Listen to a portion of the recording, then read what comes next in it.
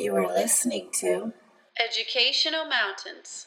We help you climb them.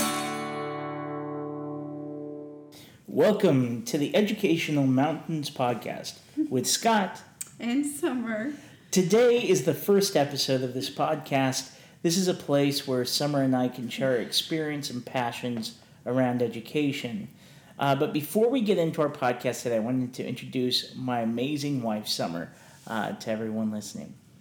So my wife is an incredible school counselor at a local elementary school, but she's done tons of different jobs within education.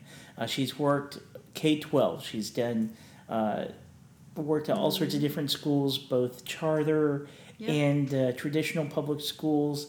She has an incredible wealth of knowledge about social and emotional learning, tons of experience working with all kinds of students to deal with the challenges that hold them back from reaching their full potential in education. Nice. All right. Thank you, honey. So I just wanted to introduce my husband, Scott, to you. He is a principal for a local middle school, and he has worked just with all levels of education. Used to work in special education, then I went into technology, educational technology, assistance with some schools, and now he's a principal of a middle school. And he is going into his, second year, third year, something like that. Year 2 of principalship. Okay, year 2 of principalship. I'm like, it feels like longer than that, but year 12 in education. Yeah, it's been a while. He does a great job at that. Just pours his whole heart into it, and has just a real focus in helping his school reach its full potential. And I love all of his forward-thinking ideas about it, which is, again, like, we wanted to start this podcast and share those ideas with anyone who wants to listen, and especially help keep parents informed. Yeah, really, that's so key. There's so much educator speak and things that educators know, but you don't really break them down into the language that parents can understand, and that's the focus of this. Yeah, and being parents ourselves, that's really important for us to understand what kind of education our kids are getting, what's being taught in our schools, academically, and then social-emotionally as well.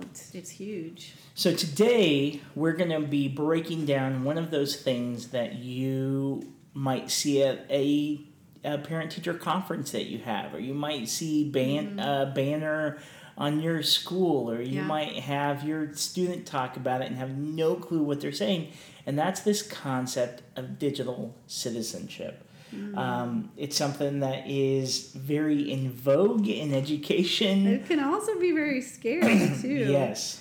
I think it's a really scary topic for a lot of people, especially parents, because there's just so much out there that their teens and grade intermediate students can get into, be like third and fourth and fifth, what they can get into that the parents may or may not know about, or how to work. Right, and the reality is that our students are interacting with technology all the time, and really, as educators and as parents, it's our responsibility to help them learn to live in this digital age. There's a definition of digital citizenship from a wonderful resource that I encourage everyone to check out called Common Sense Media. I was on there today. Yeah, I love their stuff for educators and for parents. It's amazing. And basically, their definition of digital citizenship is the ability to think critically, behave safely, and participate responsibly in the digital age. It's taking care of the things that we depend on in digital spaces.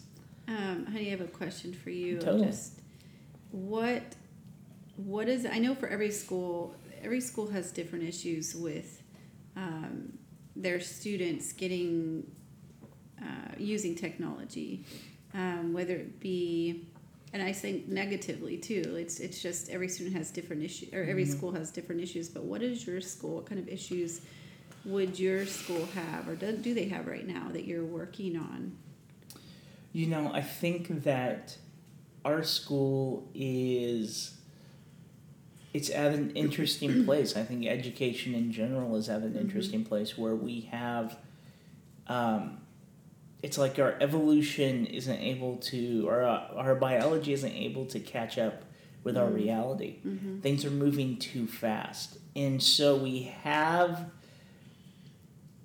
these things that the internet creates with anonymity or with bullying or with just team group thinking that can come into play. Like we'll have instances of, some kid within a Snapchat group starts to get bullied, and then instantly other people are piling on.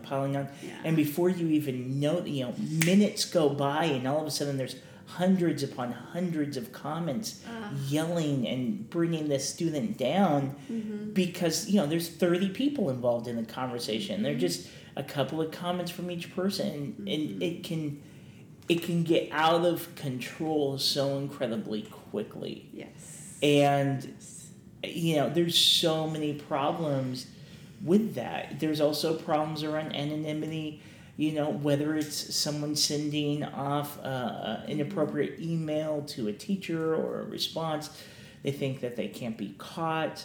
And it's challenging. Yeah. And we're also in this weird dynamic where our kids don't know so much more than we do. Yeah. Because... And they pick up on it so quickly. Like, if there's a change in how that app works or some program works, they got it right then. It's like their brain just picks up on it and goes forward with it, where it takes us, I think, as adults, just more time to go, oh, is that how you do that? You gotta do it a few times until we get it. And by then, they've already gone on to even the next update. Well, it's that adaptability thing, which is great if harnessed well. I mean, that's what we want our students to be able to do, because the reality is, who knows what technology in the world is going to be like 20 years from now. Jobs I mean, and all that kind the of stuff. iPhone's 10 years old, 11, everything was 2007 it was announced, so it's like, that's not that long ago. Yeah. And look at all the impact it's happened, and then you think about these kids entering the workforce in 20 years or whatever, how different is that world? So you want them to be adaptable, but you also need to teach them responsibility. And that's the challenge, because one of the big challenges I see is we're trying to teach skills to these students to operate in a world that we as old people don't understand and don't live in. Yeah. And that's a real challenge. There was a study, and I don't know what the solution is, but there was a study done in 2015 for students. It was talking about how students are engaging in social media and technology, screen time, their phone, so much more than TV. And the study found that teenagers were spending up to 9 hours a day on the internet. This is in 2015. 9 hours. Yeah. And the vast majority of that time being spent on social media websites, from mobile devices. Wow. And it's just crazy. And then you also look at how much is happening within depression, suicide statistics, all these other things on these negative impacts of social media, of these things on our students. And the challenge is that it's a world we as parents, as educators, know nothing about. I was thinking about my first year in the district I'm in right now, and it was very interesting for not only myself, but I think the teachers and even the principal to just figure out how to manage the cell phone use at school. Because, do we take them away? Do we not? In what situations can we really take it away without, a parent not getting upset with us. Well, especially in light of the school shootings and emergency things like that happen. Yeah, or even maybe a parent said, hey, you should have taken it away sooner. But, there was all sorts of issues related to kids bullying each other through instant messages or Instagram or Snapchat or Kik or any of these apps that our students are on. And, it can get really graphic with their language. It can get really graphic in the pictures that they show of each other, and it gets really crazy. So I looked up some information that I'll share with you guys in just a little bit. Ed Code and the Penal Code, the Educational Code, Ed Code meaning the Educational Code for California. It's the law for how our schools should handle a lot of these things. And to be honest, I wasn't well versed in it too much till just this last year. It's constantly changing. Well, yeah, it's constantly changing, but it has to with all these the new technology that we're getting into schools and in the hands of our students that is coming from home. But yeah, just with all the situations that we were bombarded with, it just made me really look deep into it and how I could handle it.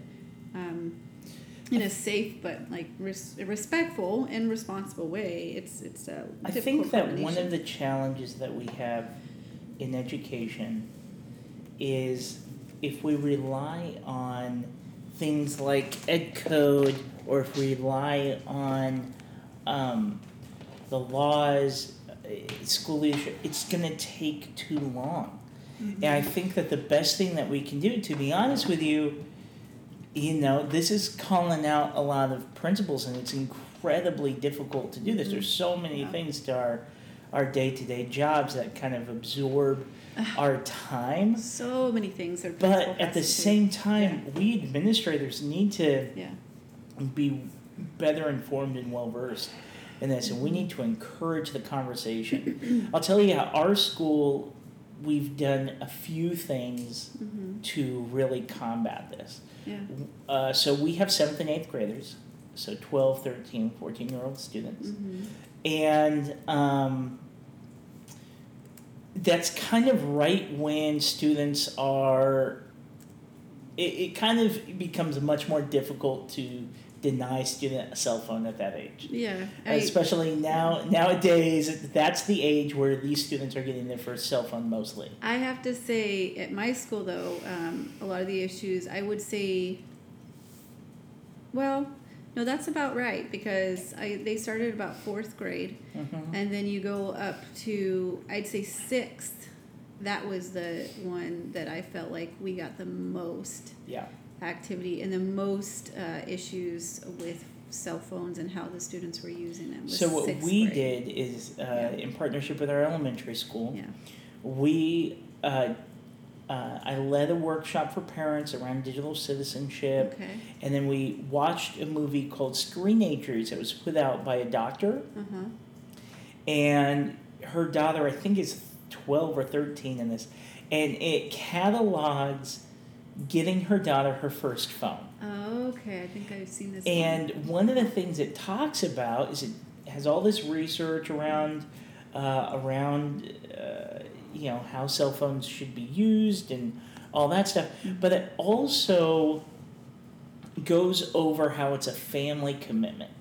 And one of the things that they do is they make a family contract that says how everybody's going to use the phone, including the parents. And I constantly tell parents, restrict access to the phone. Have them all charge in one location, the living room or the parents' bedroom or something like that where you can monitor.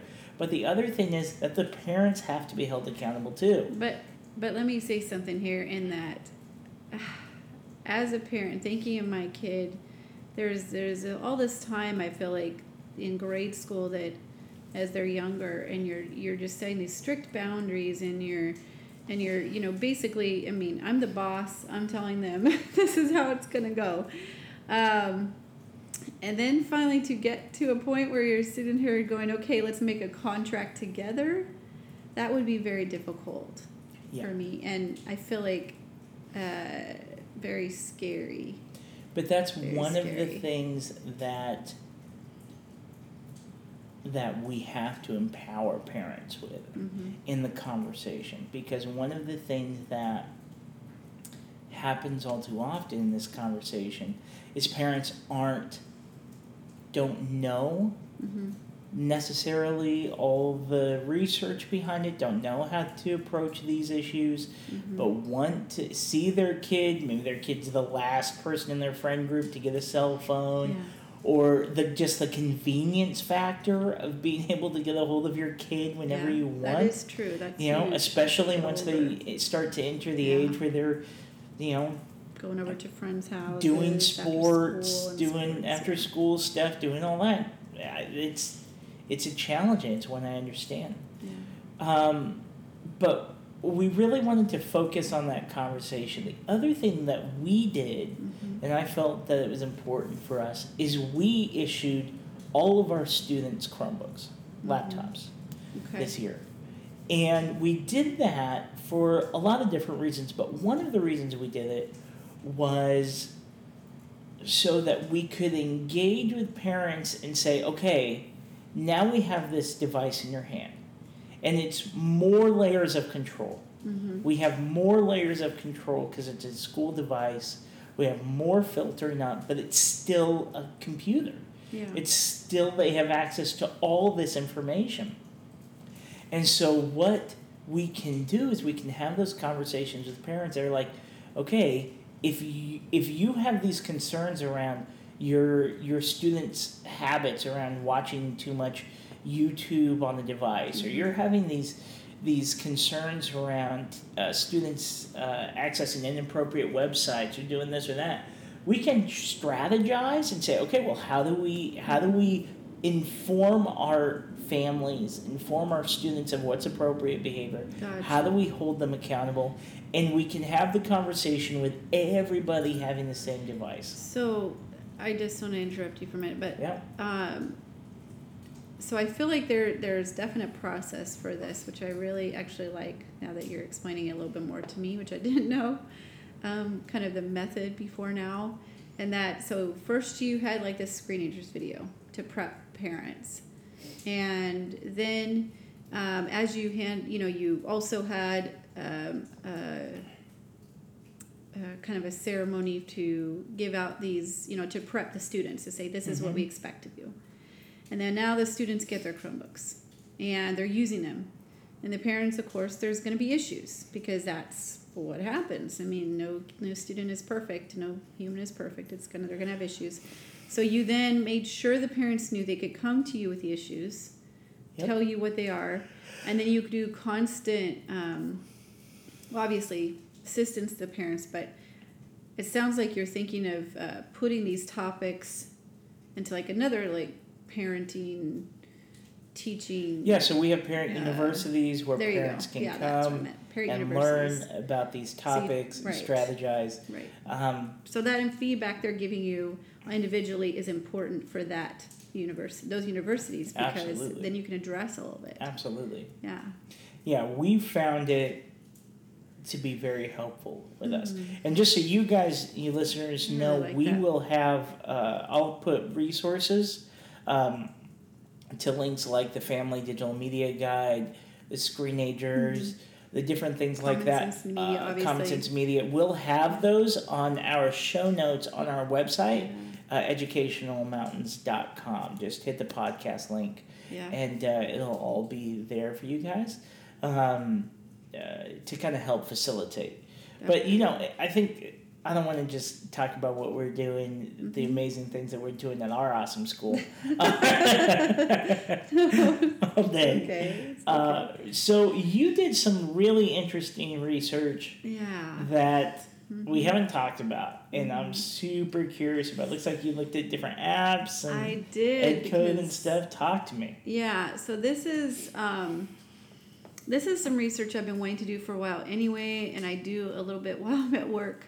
And I'm running up against some problems with some students in it. But I think one of the main issues that I'm seeing for students at home and parents is that there is just a huge variety of chat apps now.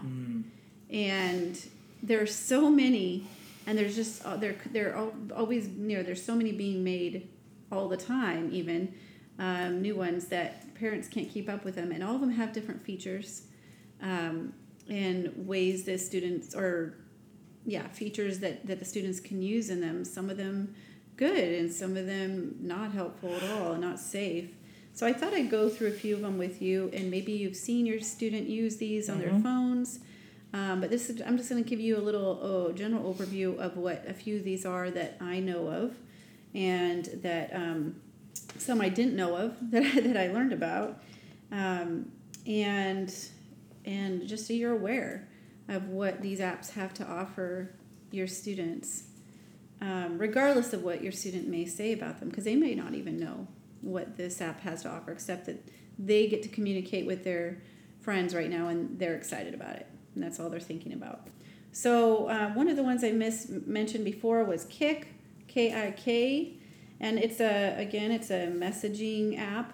Now this app, it's not necessarily a bad app, I would say. It does keep the users anonymous.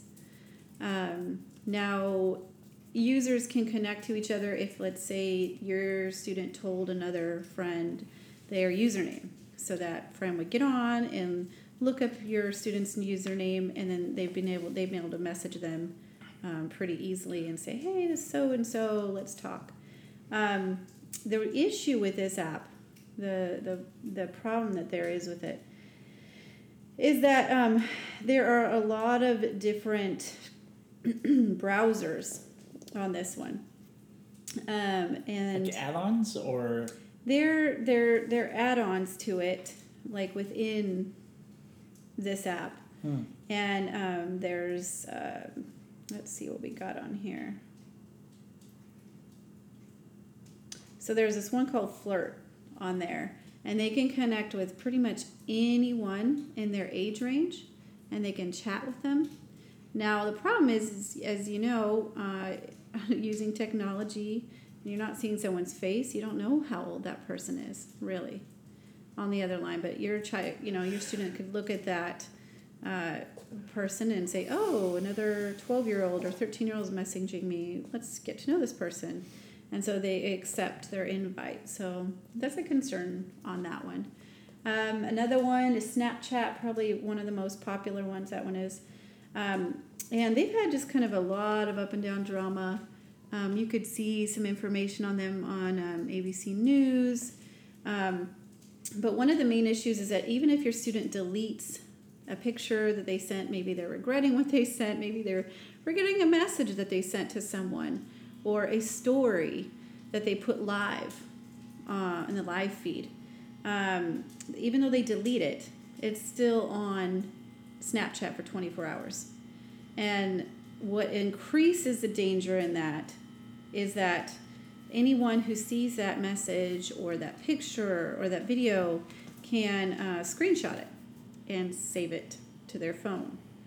So, and your students may not know that, which is a really scary thing. They said something they regret, they want to take it back, and they can't really take it back if someone already screenshot it and then post it on their posts. Apparently, this stuff, I think, is of June of this year. They created a new feature where if your messages can be deleted in a group or individual conversation, again, they regret something they said, or they just don't want anyone to see that for very long, they can delete what they said. Again, it's still not for a while that it doesn't do it instantly, but it does do it. But it also messages the other people in the student's group, or the other individual they're talking to, saying this section of the message that was sent to them is now deleted.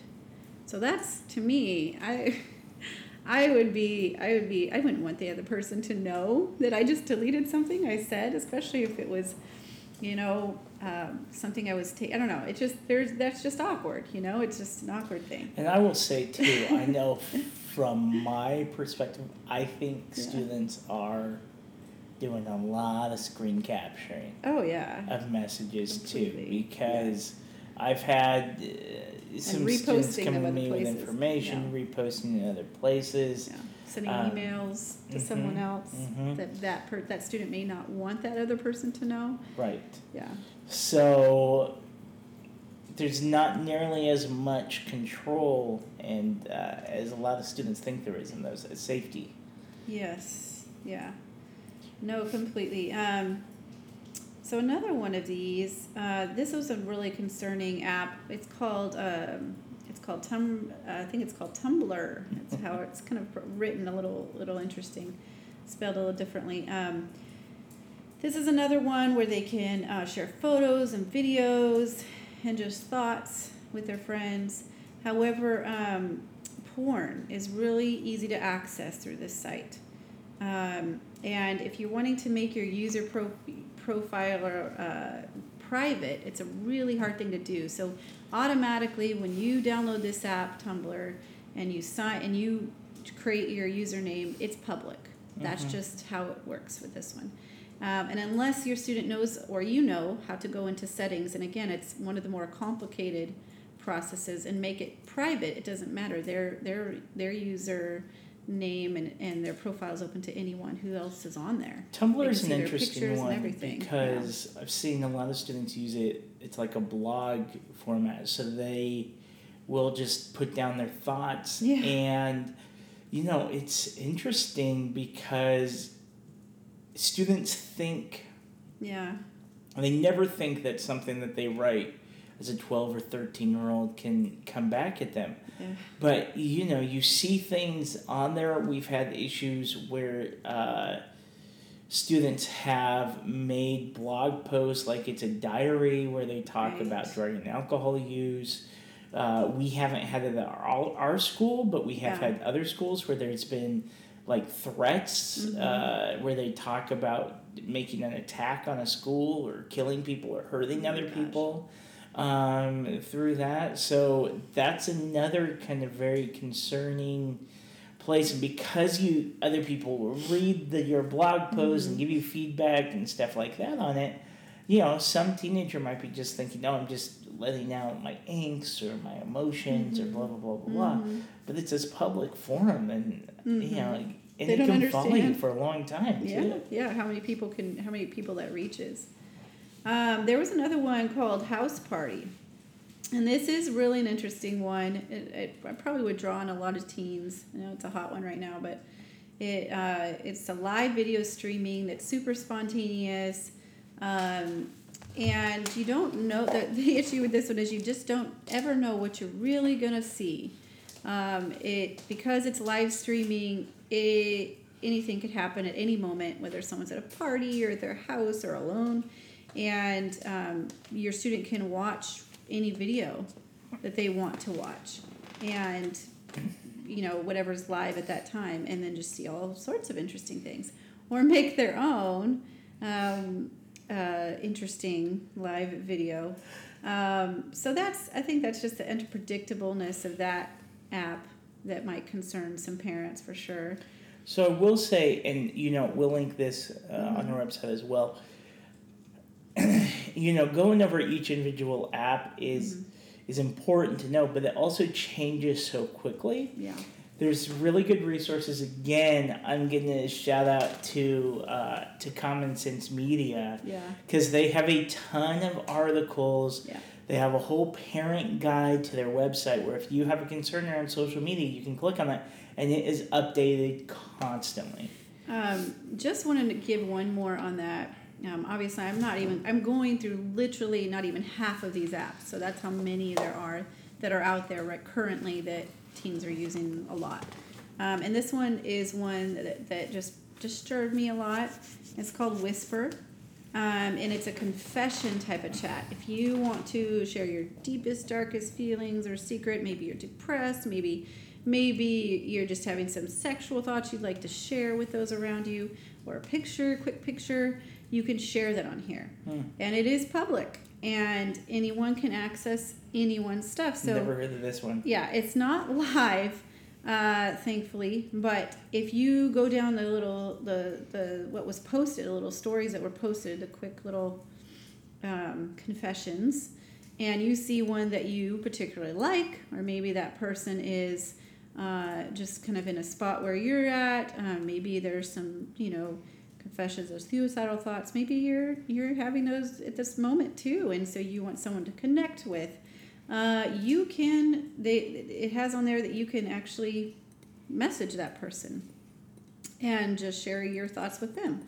So I think the fact that this one was particularly for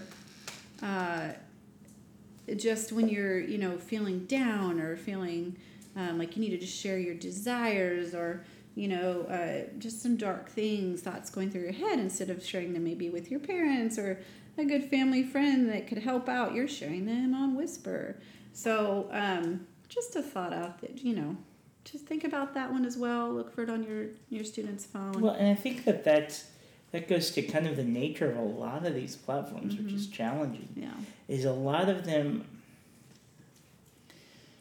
it just makes it so easy for these students to have these private lives and conversations that parents know nothing about. Nothing about until something happens that, every parent's worry and fear, just things that happening that are out of their control completely.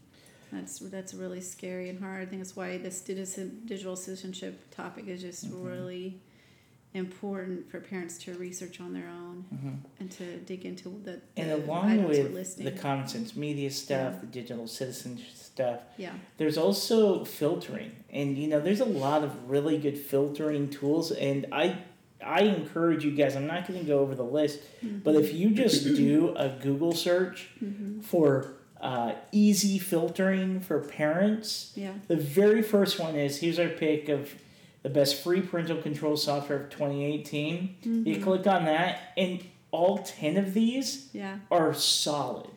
All 10 of them work across platform, which means whether they're on an iPad, Microsoft, Apple computer, iPhone, Android, doesn't matter. Some of them do Nooks and Kindles.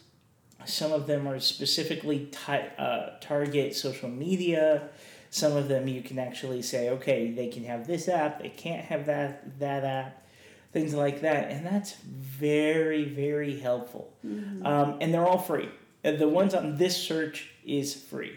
So again, just looking up 10 easy filtering for parents, and the very first one just gets you that those resources, which are huge. Ultimately, though, it's my desire as an educator that we educate and we support our students and we give them the tools so that they can take ownership.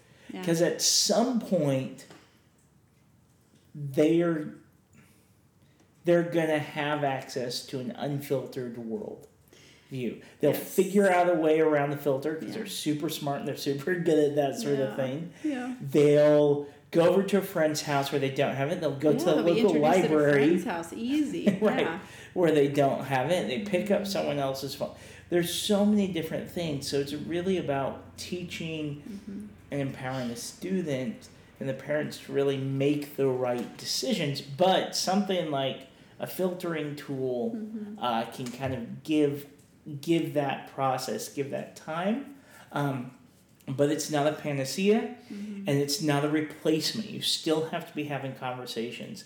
You still have to be having a plan. You still have to be use those resources like screenagers, like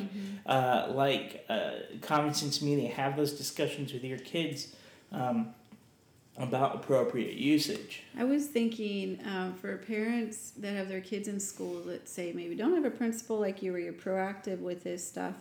I think this is an issue you could bring to the PTA even if you want to get more parents involved.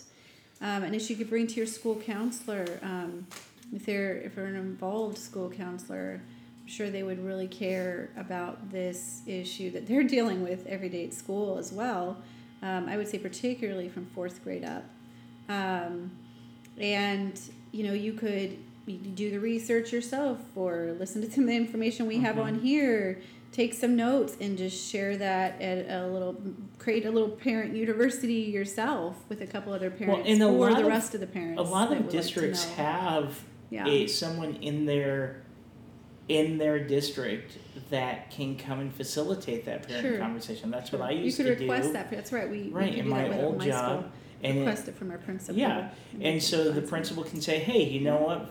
They can ask a TOSA or a coordinator or whomever and say, hey, would you mind coming out and meeting with my PTA to go over some digital citizenship strategies, or what can we do? Yeah. That's something that the principal can do. Yeah. Now, that's probably after hours. It's probably more complicated. Who knows? Yeah. Depending on the size of your district and what they do. But most districts have at least one or two people that they can send out. And those people, speaking as that person I was for 3 years, I would have gone to any PTA meeting at any time to have that conversation. That's why I did what I did. So. Yeah, but specifically going back to, if none of that is available to you, everybody's district, everyone's school is different.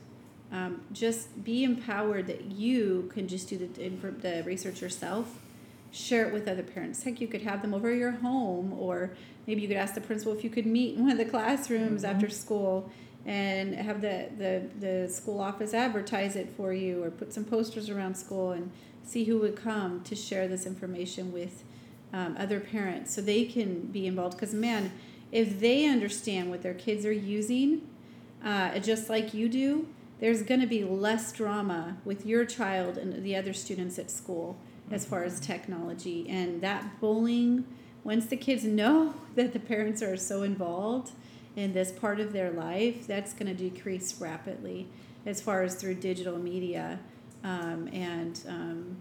It just will, because they know you're present. And I will say too, if there's any question Yeah. about apps that you see on your kid's phone or anything else, I'm going to sound like a broken record when it comes to Common Sense Media. Mm-hmm. But man, I love that tool. Yeah. You can search for literally any app. Mm-hmm. I mean, it might not have 100% of the apps, but it's had every one I've ever looked up. Yeah. It has thousands of them. Yeah. It has virtually every movie, tons of websites, every game. I mean, so much materials, and you look it up, and there's resource guides. It'll tell you what age appropriate. It'll tell you what's good and bad about it. It'll tell you what parents say about it, what students are saying. It'll give a synopsis about it. Yep. And that is such an incredible tool. So, Because if my kid came to me and said, hey, Dad, I want to download Kik on my phone, okay. I don't know what Kik is. What, it's some soccer game or something? Right. Know. You really don't know what it is by the names. It's so interesting. It's like, oh, and there's one called Monkey, and I'm like, oh, I would have thought that was just a little game on the phone. It's not. It's a chat. Right. A chat app. But it's not just... The thing is, too, that the ramifications of these things that the students do, they don't necessarily realize that there's not only impacts that involve them personally, but it's also, there's legal ramifications and there's ed code violations. So these students can be suspended. They can be expelled from schools, and expulsion is such a horrible thing for a student. It so negatively impacts students. I had to expel 2 kids last year, my first year principal, and it was the hardest thing I did all year. Because the impact of that is so egregious. But at the end of the day, it had to be done. I wanted to share with you something on that. Oh, please. And this is just something that, again, we had a big meeting about, of what ed code, which is the educational law for California, and I told you guys that earlier. I'd talk about that a little bit. What they say about the cell phone use in school, and how teachers and other faculty can handle it legally. So I'm going to read a little something here. I'm going to try to read quick so it's not too long, but this is section 11B of the Ed Code, and it says that they can the faculty can search a student's locker, book, bag, purse, or cell phone. For however, the search must be reasonable, both in its inception and in its scope. Therefore, if a student has violated the rule against having a cell phone turned on in class, it is reasonable to confiscate the phone. It is not reasonable to search the contents of the phone. On the other hand, if there is reasonable suspicion that the student has used a cell phone to sell drugs or to another student, it may be reasonable to search contents of the phone. That will depend on specific facts available to the administrator. So we definitely had to do this a few times when there were some major bullying issues going on, and some students had screenshotted messages and pictures that were from another student in the school, and they were horrible things said, and not good pictures that you want to take of yourself and send to someone. And that student, I think, I can't remember the outcome of that, but there were some pretty serious consequences there. And it's just funny that this other student that had sent all these things that were negative, they had no idea that the other one would screenshot it. And in fact, she denied. They denied that was what she did, and we're like, this is what it says. It has your username right here, and here's the screenshot from this other student's phone. Here's the proof. So obviously her phone got confiscated, and some other things happened. But anyway, that's just some of that ed code for you there. And in the ed code, we also there's also quoted the penal code, section 653M, and this as far as it goes. Now, a student, there can be charges pressed against a student. I've seen that happen. Yeah, and that's why we put the penal code in the ed code, to explain why this is going to happen to the student. But Section A, 653M says, every person who, with intent to annoy, telephones or makes contact by means of electronic communication device with another and addresses to or about the other person any obscene language or addresses to the other person any threat to inflict injury to the person or property of the person addressed or any member of his or her family is guilty of a misdemeanor. Section B goes on to say that every person who, with the intent to annoy or harass, makes repeated telephone calls or makes repeated contact by means of an electronic communication device or makes any combination of calls or contact to another person is guilty of a misdemeanor. And that's something that I just don't think our students are aware of. They could get put in jail for this, kid jail.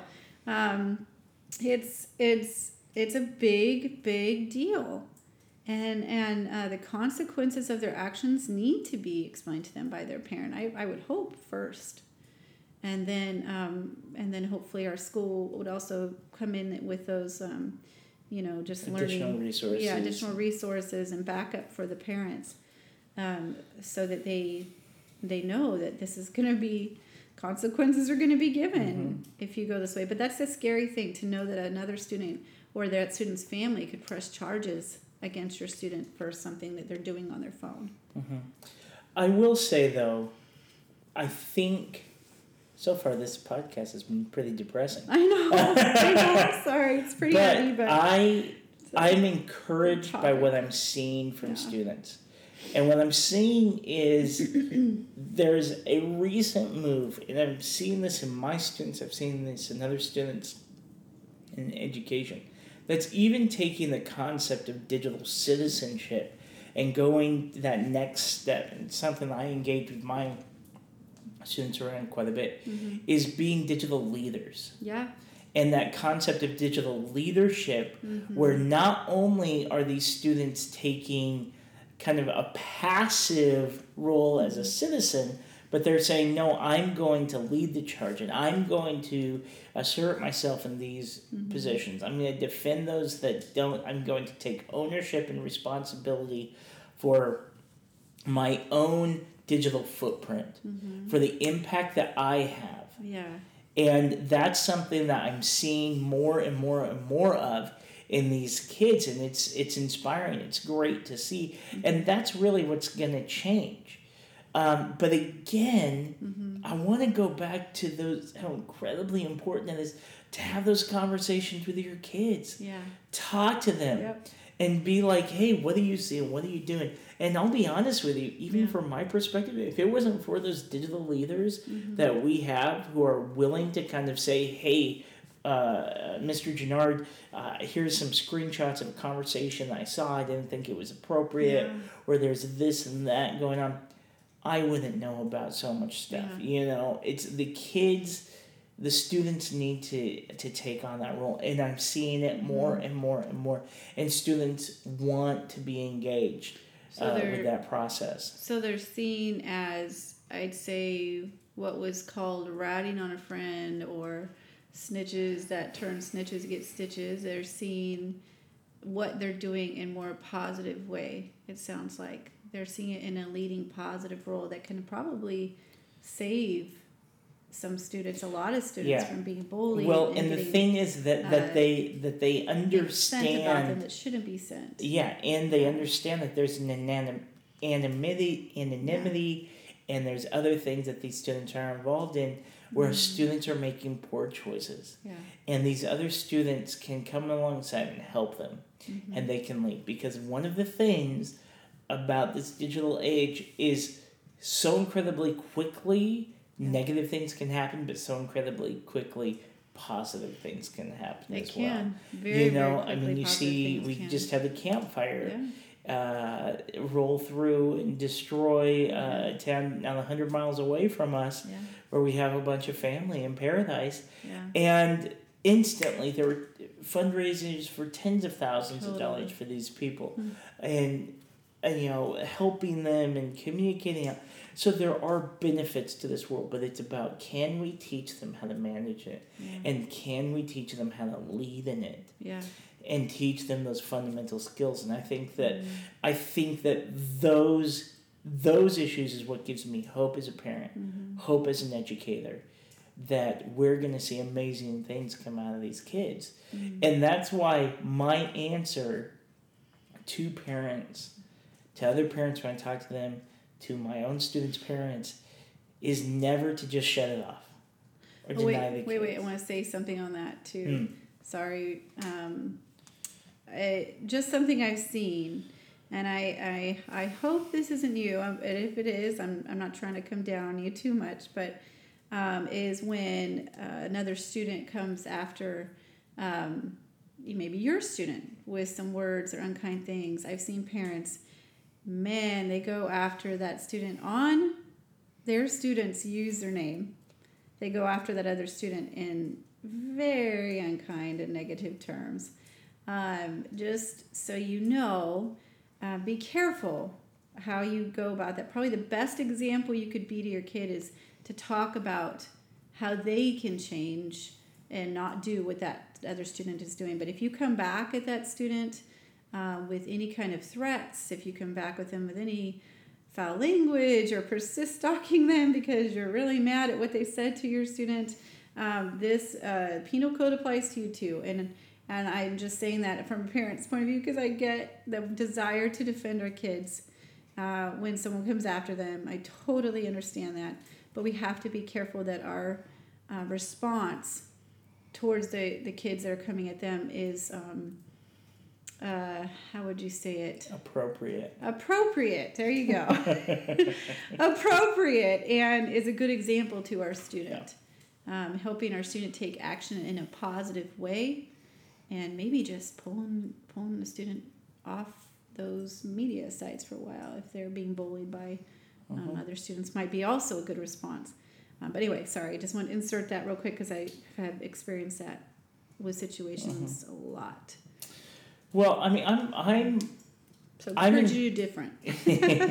I'm incredibly enthusiastic about the future of education. Yeah.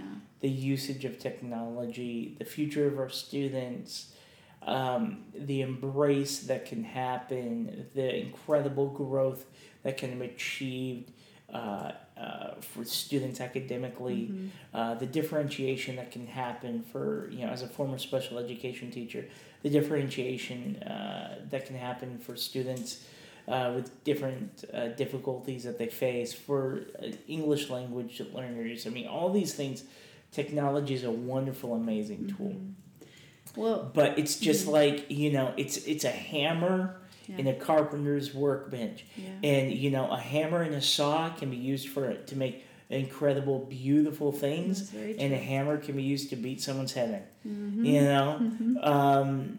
So I think that it's about finding those balances and finding the tools and figuring out how to use those tools productively. And really, that's what the whole concept of digital citizenship is all about.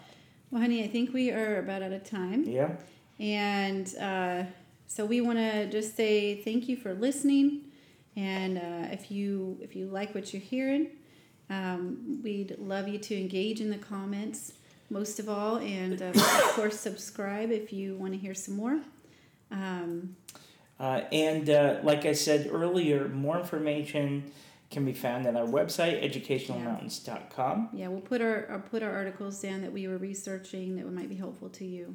And your feedback in iTunes or Stitcher or whatever podcast app that you use would be much appreciated. Please leave your ratings there for us. And we thank you, and we hope that you have a wonderful day. And until next time, we hope you get informed, have discussions, and take action.